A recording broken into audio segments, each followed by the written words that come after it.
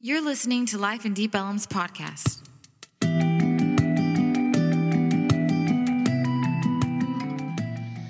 When I was 25, my best friend Benji asked me if I would officiate his wedding. Now, I've officiated at this point in time well over 50 weddings. There's several people in here I think I've been a part of your wedding. How many of you have been a part of your wedding? Some people back there, over here, there. That's like Bill over there. All right. So one of my favorite moments, I'll show this picture. It's from Toby and Jen's wedding. Jen, you ready for this? So at the very end of their wedding, when you're supposed to say, the minister's supposed to say, what God has joined together, let no man separate. I said, what God has joined together, let no man celebrate. And I said it with authority, you know.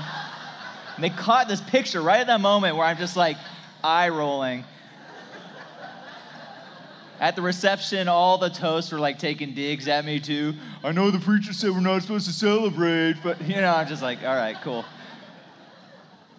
Anyways, my buddy Benji, when he asked me to do his wedding, I was a newbie. It was only my second wedding, so I'd only done one previous to that. But I was a youth pastor with Soul Patch, and I was pretty, I guess just like novice, like was unexperienced. I didn't know what to do, but that wasn't what gave me pause when he asked me to do his wedding. What gave me pause was the fact that at that point in time, my best friend Benji was not a professing Christian, and he had been living with his fiancée Whitney for well over a year. And I loved my friend, I still love him, but back then I was really wrestling with what is the right thing to do. Here I was as youth pastor at a traditional mega church, and I knew exactly what the other pastors on staff would have said had he asked them to do his wedding. They'd been like, no dice, that ain't happening. I was worried what they would think if I said yes. I was worried also what this message might send to the youth and to their parents, who were all relying on me to teach all their teenagers to not have premarital sex because that's wrong and it gives you genital warts.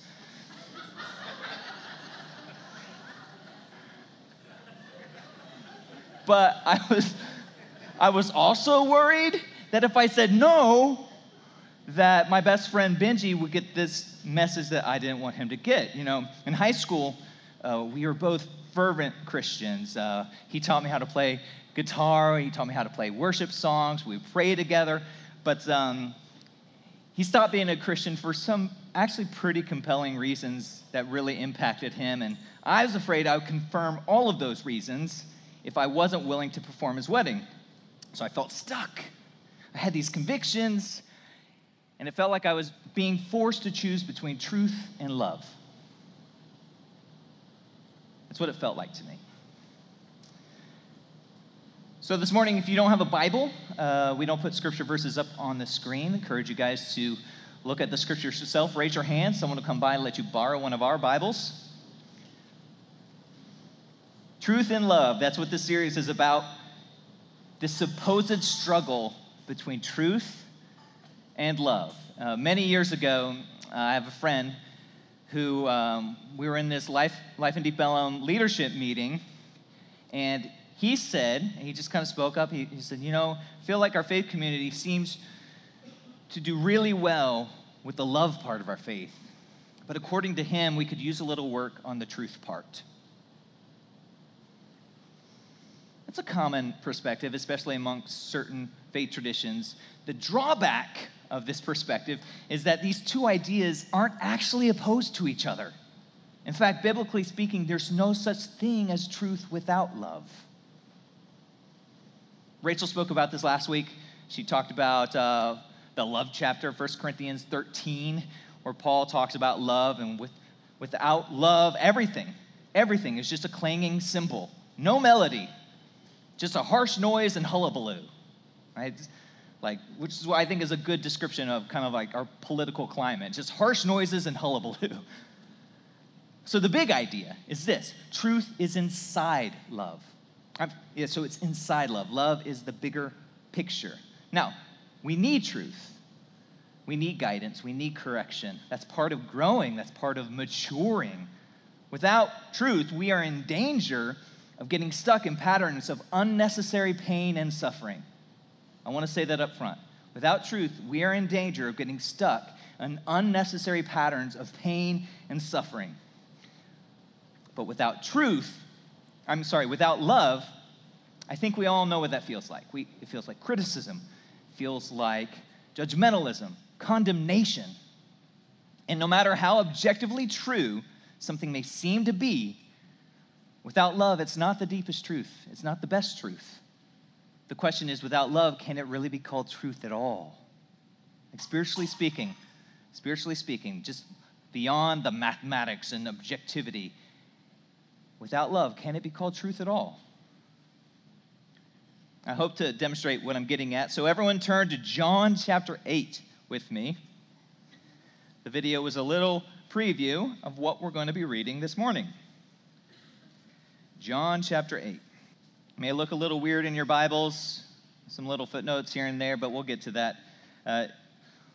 So it's probably going to start right before chapter 8, verse 53 of chapter 7. Then they all went home, but Jesus went to the Mount of Olives. At dawn, he appeared again in the temple courts, where all the people gathered around him, and he sat down to teach them. The teachers of the law and the Pharisees brought in a woman caught in adultery. They made her stand before the group and said to Jesus, "Teacher, this woman was caught in the act of adultery. In the law, Moses commanded us to stone such women. Now what do you say?" They were using this question as a trap in order to have a basis for accusing him. But Jesus bent down and started to write on the ground with his finger. When they kept on questioning him, he straightened up and said to them, "Let any one of you who is without sin be the first to throw a stone at her." Again, he stooped down and wrote on the ground. At this, those who heard began to go away one at a time. The older ones first, until only Jesus was left with the woman standing there. Jesus straightened up and asked her, "Woman, where are they? Has no one condemned you?" "No one, sir," she said. "Then neither do I condemn you," Jesus declared. "Go now and leave your life of sin." It's a well-known story in John's gospel, and for many, this story shows the tension between forgiveness, the need for it, and the need to pursue holiness, or theologically speaking, justification and sanctification. On the one hand, Jesus forgives the woman caught in adultery, no condemnation. We are justified by faith in Christ. But on the other hand, his parting words are, "Go and sin no more," like the sanctification component. And many see this as a clear example of the dichotomy between truth and love, and perhaps it is. But what I hope to show you this morning is that sometimes Jesus' teachings aren't as clean and neat as we would like them to be. There always seems to be an air of mystery to them. Like I have to lean in closer, look a little bit closer. This is one of the reasons why I love Scripture. No matter how much I learn academically about the Bible or how much I grow spiritually, the Bible always seems to be one step ahead of me. Does anyone feel me there? Like it always seems to be ahead of me, drawing me closer to the heart of Jesus, challenging me to trust God more with my heart and my mind. So I want to dig into this passage, and if you're ready to take a deep dive into these 11 verses, shout out, "Let's do this thing." That's all right. All right, let's try it a different way. In the highest octave you can say, "Let's do this thing." Let's do this thing. No. All right, let's go down a couple. At the lowest rumbling voice you can do, say, "Let's do this thing." Yeah, that feels right. Doesn't that feel right? All right. So here are the issues. One, the manuscript issues. You probably saw this in your Bibles. There's usually little footnotes. Right off the bat, we have a problem. The problem is that almost every biblical scholar, and I'm not lying here, across the board, almost every biblical scholar agrees that this story is not original to John's gospel. The Eastern Church Fathers, if you follow them, they don't even mention it for like 1,000 years, as if it doesn't even exist. They don't even know it exists. It crops up in the 4th century in the Western Church, is put into a popular translation called the Latin Vulgate, and therefore enters the mainstream of the biblical narrative from then on in the Western Church. And I remember in seminary, Rachel and I were in this class that we loved with a professor that we deeply respected, and he was great. And we were talking in the class that someone had asked about the addition at the end of Mark's gospel. I don't know if you knew this, but Mark has a longer ending that is probably not original to the manuscripts. And you'll see most of your Bibles will show like a little ending, like Mark's gospel ends very abruptly, and then there was like this probably later ending scribes added to it later. And he was saying that, he agrees that it's probably not original to Mark's gospel, but he still preaches from that passage, which prompted me to go, oh, okay, well, Professor, what do you do with John 8, the woman caught in adultery? He just responded so quickly, oh, I never preached from that passage. Oh. Well, it looks like I may break a few rules this morning because I feel like it's okay. I can't blame my professor. Studying for this, almost every commentary that I've read, they all do something different with this. Like, usually the commentators put this story in an excursus or an appendix. A lot of commentators just skip it. They just skip straight to verse 12 and act like it never existed. I feel you're getting a little uncomfortable with me, but just come in closer. This kind of narrative of how the Bible came to be sometimes is uncomfortable. It's uncomfortable when you start to understand the studies of manuscripts and how different they are and how different history writing was in the ancient world versus how we understand it, and how most of you were trained that the Bible is only authoritative because it's inerrant. If you hold to that and then you study the manuscripts, it's going to be very hard for you to hold on to your faith. I've seen many, many people lose their faith in education because their idea of inerrancy made the Bible not authoritative anymore.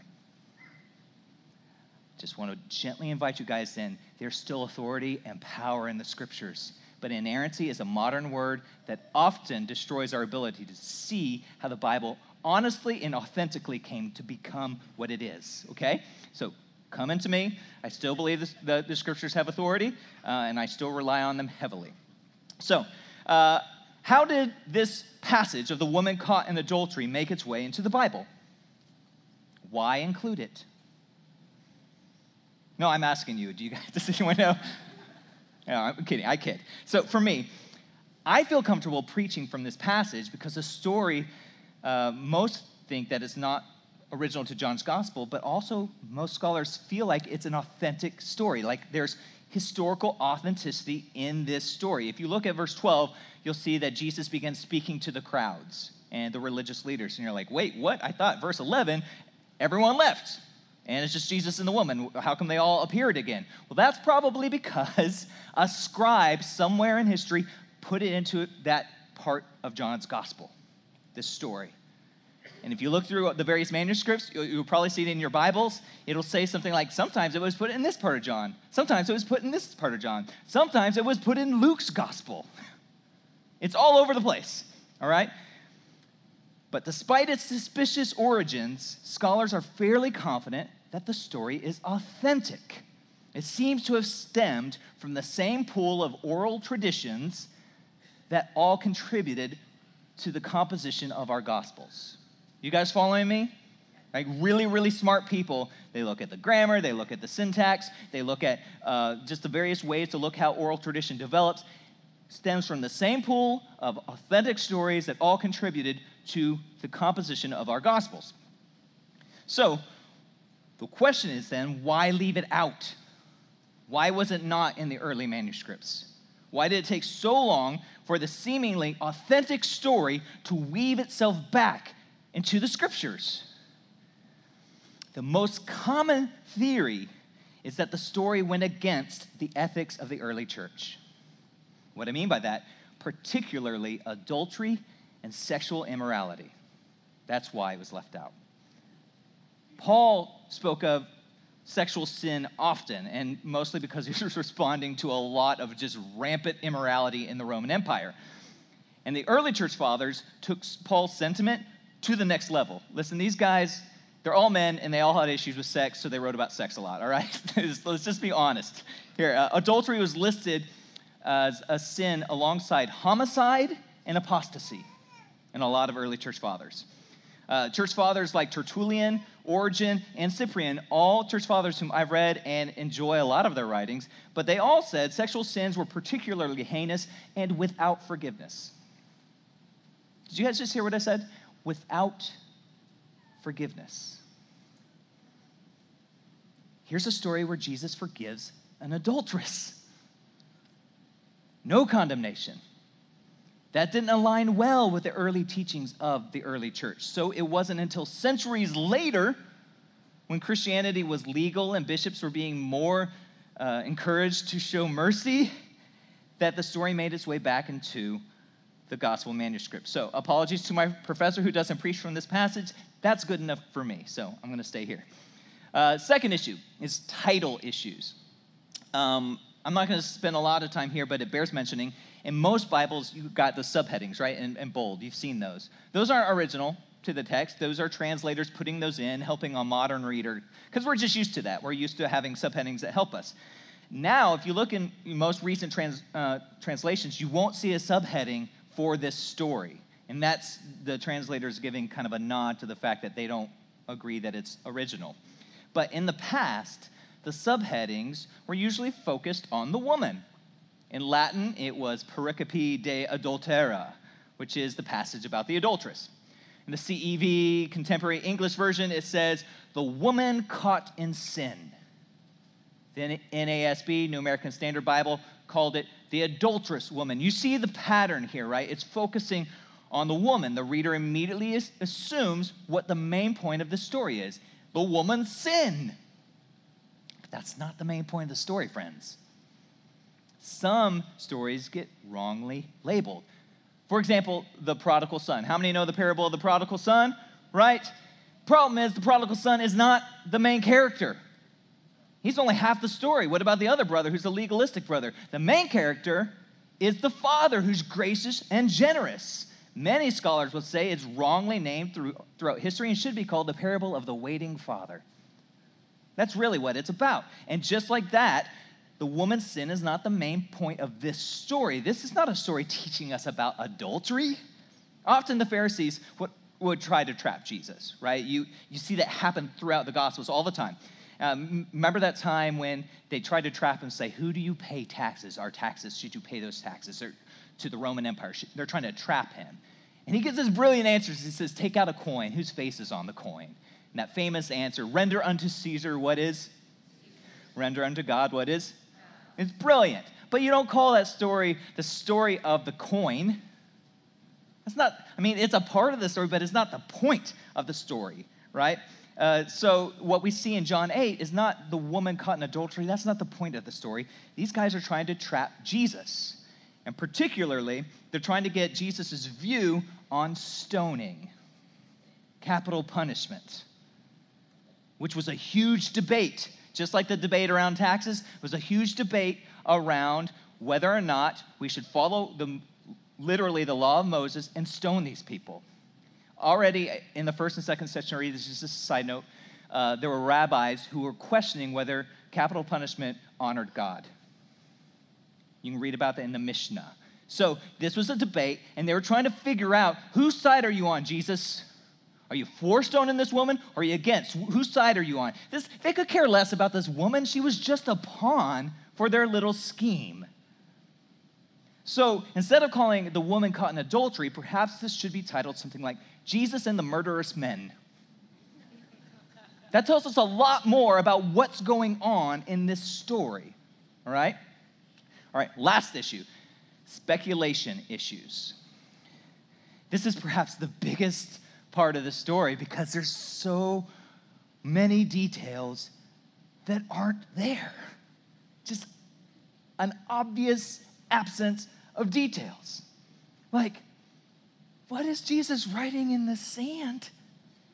Does anyone else wonder what on earth? Why tell me he's writing in the dirt and not tell me what he's writing? Why tell me that? I mean, are you curious about what he wrote? I am. God's like, sorry, deal with it. And scholars speculate it could be anything from Jesus writing the name of the man who slept with her. Have you heard of that? Sometimes they just say he's doodling, just kind of creating tension in the air and forcing the people to kind of notice the woman who's stressed out and maybe build compassion in them. The point is, we don't know. It's all speculation. All of it is speculation. And what about her adultery, guys? What exactly was she caught doing? What was her situation? And what does Jesus mean when he says, go and sin no more? Again, we don't know for sure, but just to give you a sense of how wide the options are, allow me to paint a picture of the culture this woman was living in. In those days, women were usually married around the age of puberty, which would have been 13-ish. But often, women were betrothed well before then. An older man would be betrothed to, could be a 9 or 10-year-old girl. And it was never the choice of the girl. Ever. She had no say into who she married. And it was always without consent. She may consent, but it was irrelevant. Now, if a betrothed girl, 9 or 10, before she gets married around 13, ends up having sex in any way, shape, or form, she's an adulterer, and she is stoned. If she happens to be raped in a public area and does not cry out loud enough for people to hear her, rabbis wrote about this, she's considered a willing participant, and she is stoned. Therefore, and I want you to listen to me now, it is within Jewish law of the first century that it is possible that a 9-year-old girl was thrown in front of Jesus by a group of men who wanted to stone her because she was raped. That's not likely, all right? That's not likely what's happened. I'm just telling you that it's plausible. You guys, I just want you to feel, sometimes we bring our modern understanding of society when we read the scriptures, and we picture this woman according to that. Let's get into the first century and see what all the possibilities could be for us. Husbands could legally beat their wives in those days. Women had very, very limited options when it comes to divorce, almost impossible. A man could divorce a woman because she burned dinner. And if the woman was divorced, she would be homeless and without any opportunity for income. They didn't have welfare. They didn't have child support. That's why when we read about in the New Testament how important it is to care for widows and orphans, they had no safety net in their society, no protection. In the ancient world and many parts of the world still today, marriage protects women. Marriage protected this woman. So, men, on the other hand, I know we think about it as the Old Testament, but in Jesus' day, polygamy was also still legal and all right. So even in the first century, men might have various families in various towns. And many times, quote unquote, the adulteress was a woman who was being neglected and left in a town without her husband because he was off with his other families. So, therefore, the idea that this was a seductive harlot or a restless housewife is not the most logical assumption. And if so, even if it was, where's the other guy? Is anyone else like, wait a second, it takes two to have adultery, people. It takes two. Clearly, the man was either involved in this plot or the religious leaders caught them and told the guy he can go away.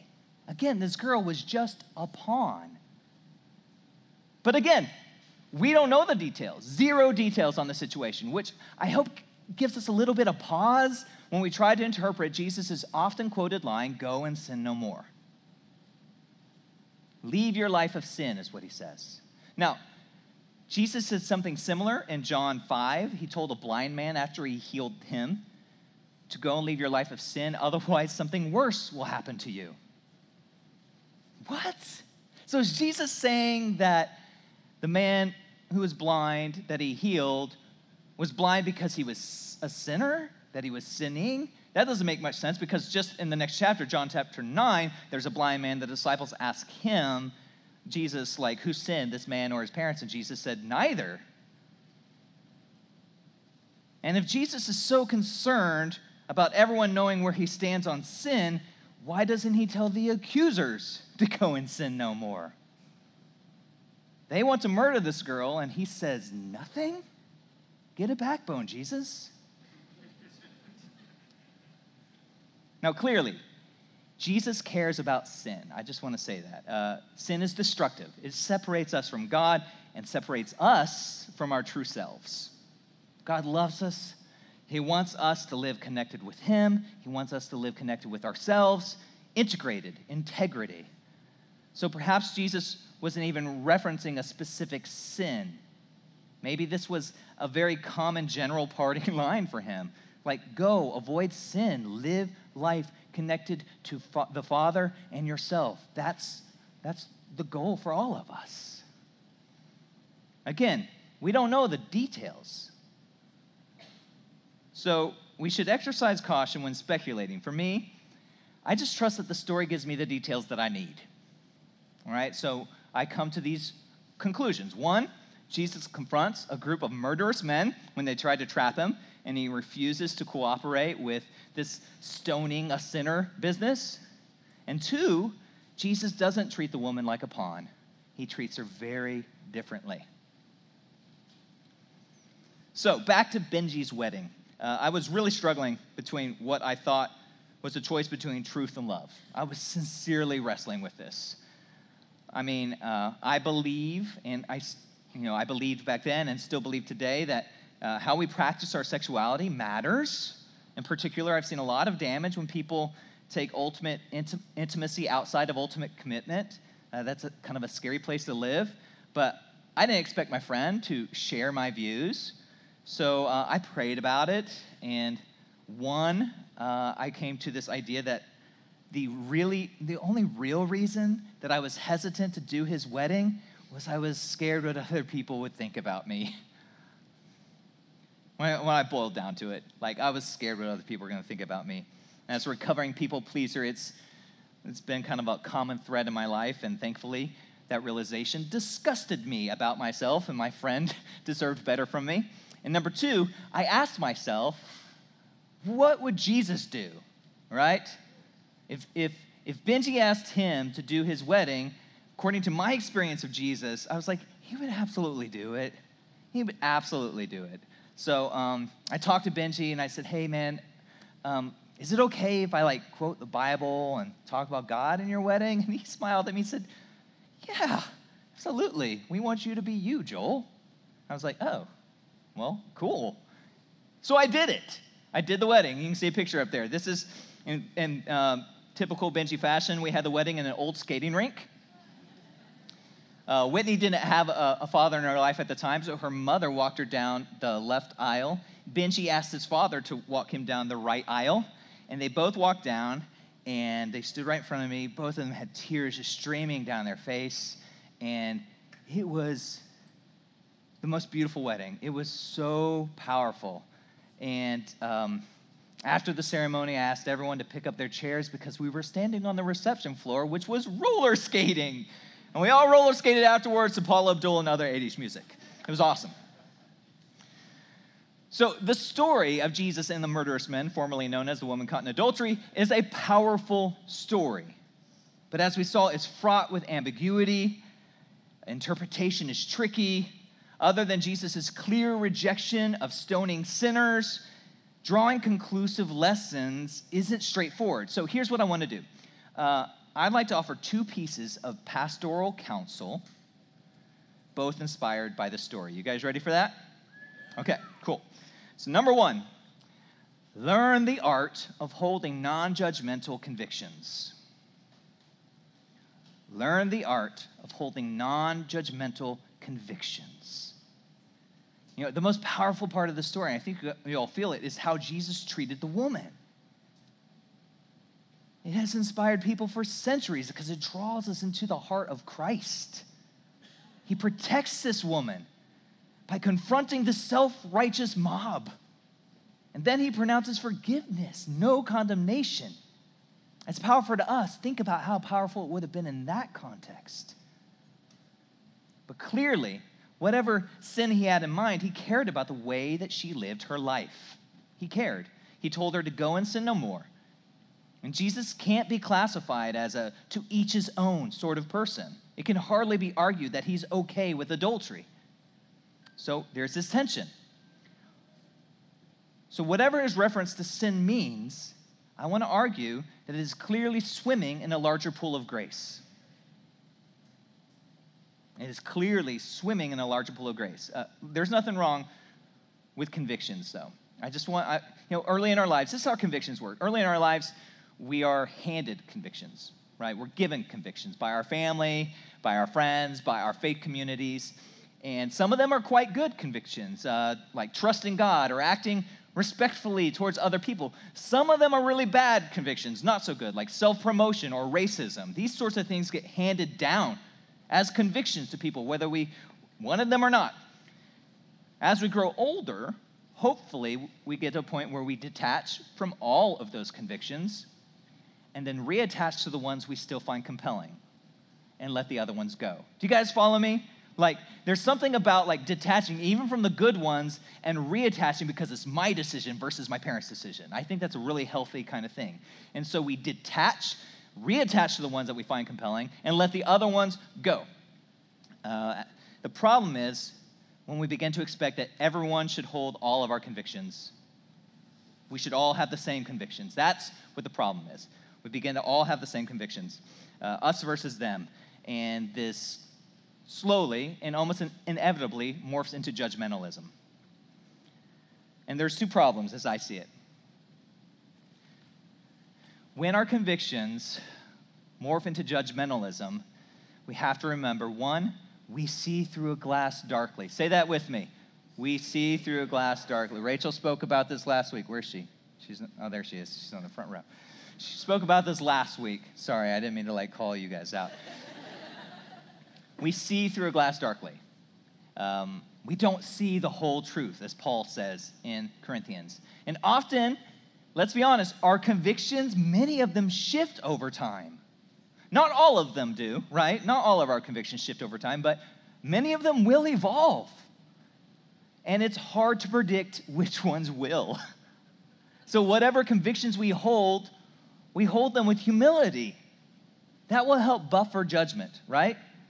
We hold our convictions with humility because we see through a glass darkly. The second problem, if we hold our convictions judgmentally, others are going to feel that. They're going to notice that, whether you say it or not.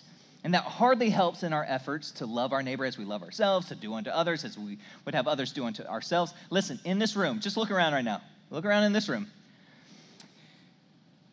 Many of you likely hold diverse convictions on a variety of issues.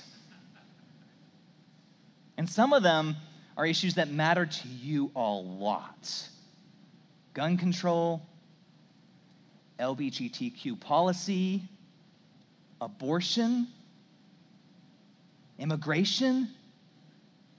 Is golf really a sport?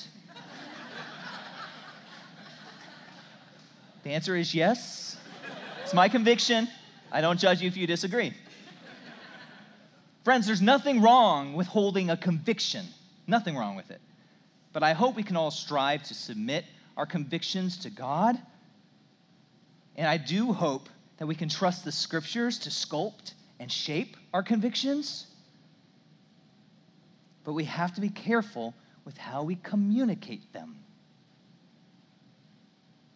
Specifically within the context of community, or Christian unity, is what Jesus talks about as the thing that defines that we belong to him. They will know you are my disciples by the way you love one another. All right, so here's my suggestions to everyone. Speak from the I in terms of conversation. Speak from the I. Avoid blanket statements.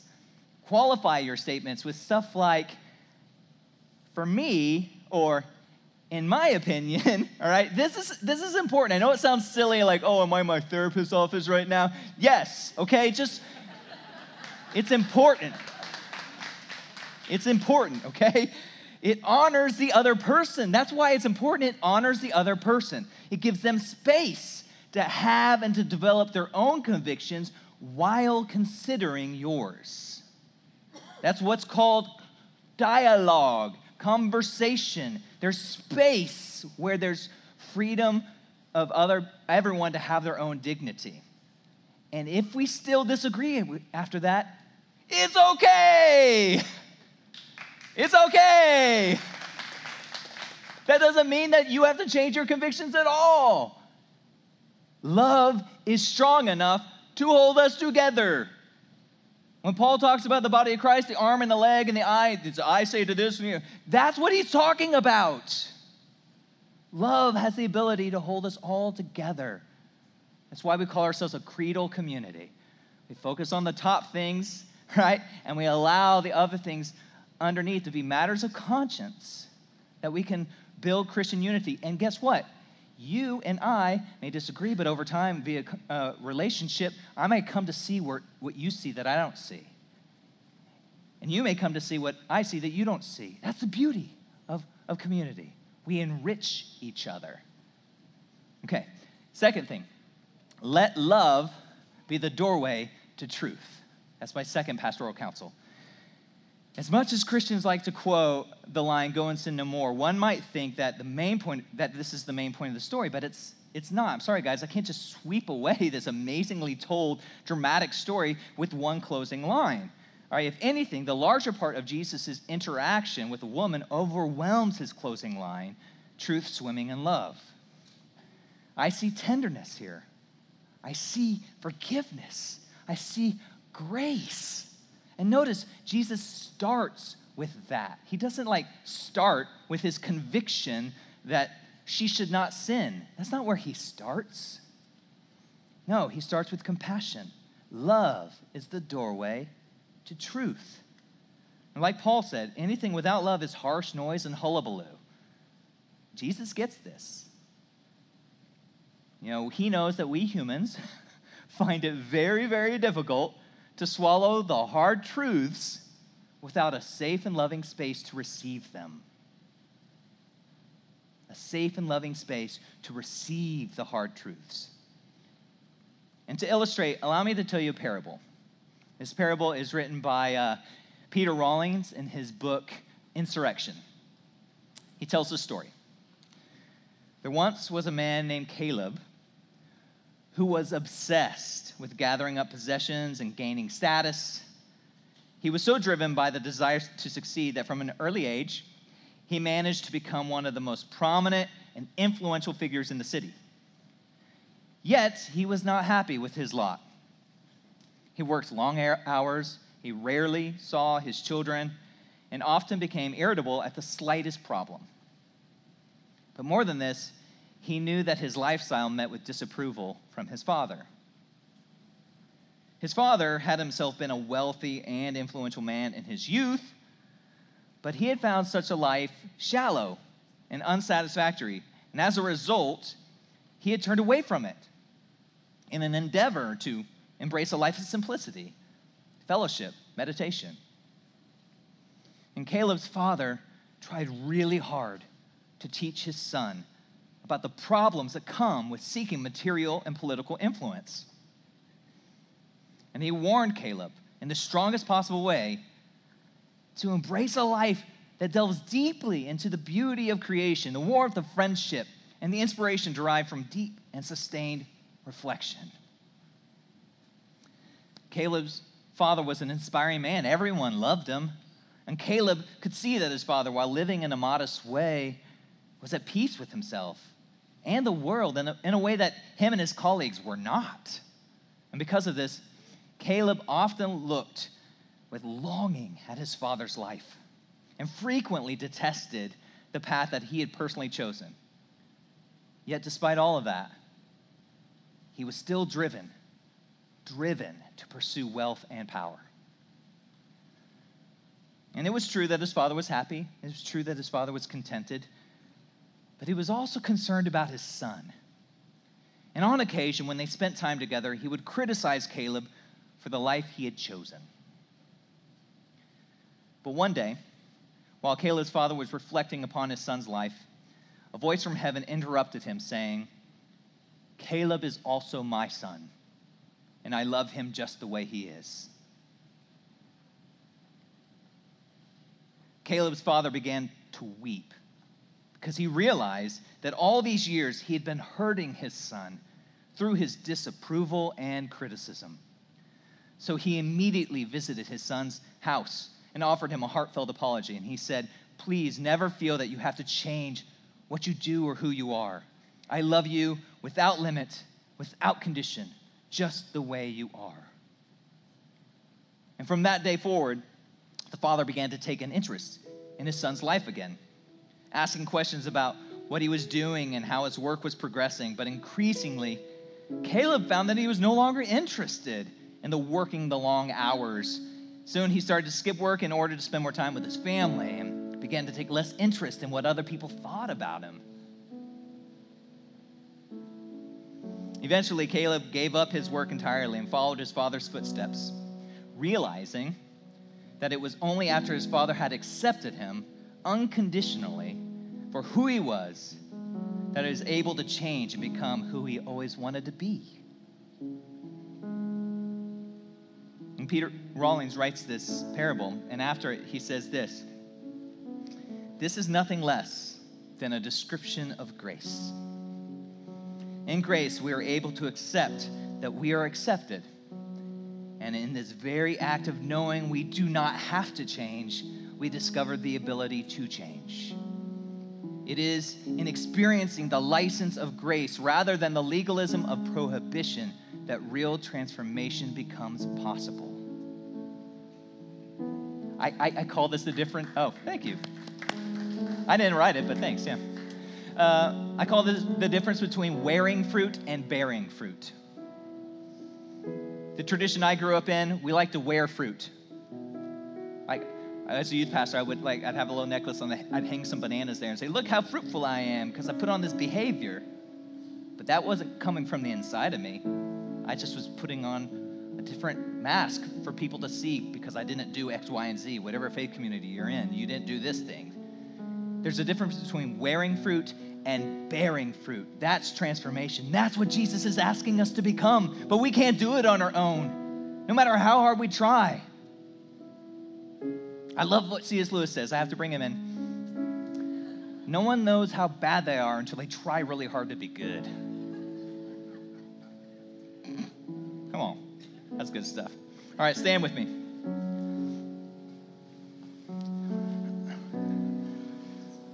So after Benji's wedding, during the roller skating time, which was a super good time, a mutual friend came up to me. He was a friend of Benji's, a friend of mine. And we had all spent time in high school, like at prayer meetings, singing worship together. But unlike Benji, this person didn't stop being a Christian. In fact, he went the opposite direction. It became just like hardcore Christian, like legalistic, vocal, pressure salesman Christian, okay? That's what he became. And so I was honestly surprised and pleased that he showed up at the wedding for Benji. Sadly, I was not surprised nor pleased with what he wanted to talk with me about. He wanted to know how I could justify performing the wedding of two people who were living in sin. Now, you might think, oh, he was just curious about how you got there, Joel. It's like, no, I was there. I saw his forced smile. I heard the tone of his voice. He disapproved. Which I was like, why are you here? I don't understand what's happening.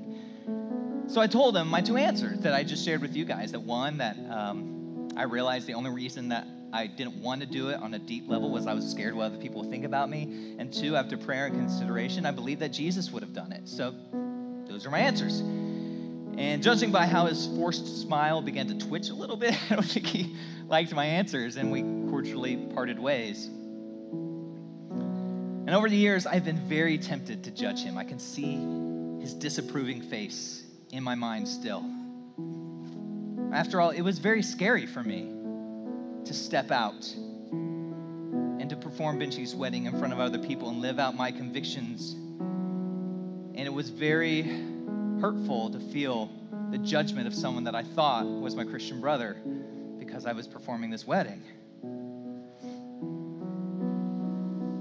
But nowadays, I'm trying not to judge. I really am. I'm really trying. And he had his convictions, and maybe they will change one day. I don't know. And to be honest, maybe mine will. Who knows? The only conviction I refuse to let go of is this: love is bigger than truth. I won't let go of that. Love is bigger than truth. And if it isn't, I'd rather just be wrong. I'd rather just be wrong. In my opinion, all transformative truth can only be found in an ocean of love and grace. That's the gospel.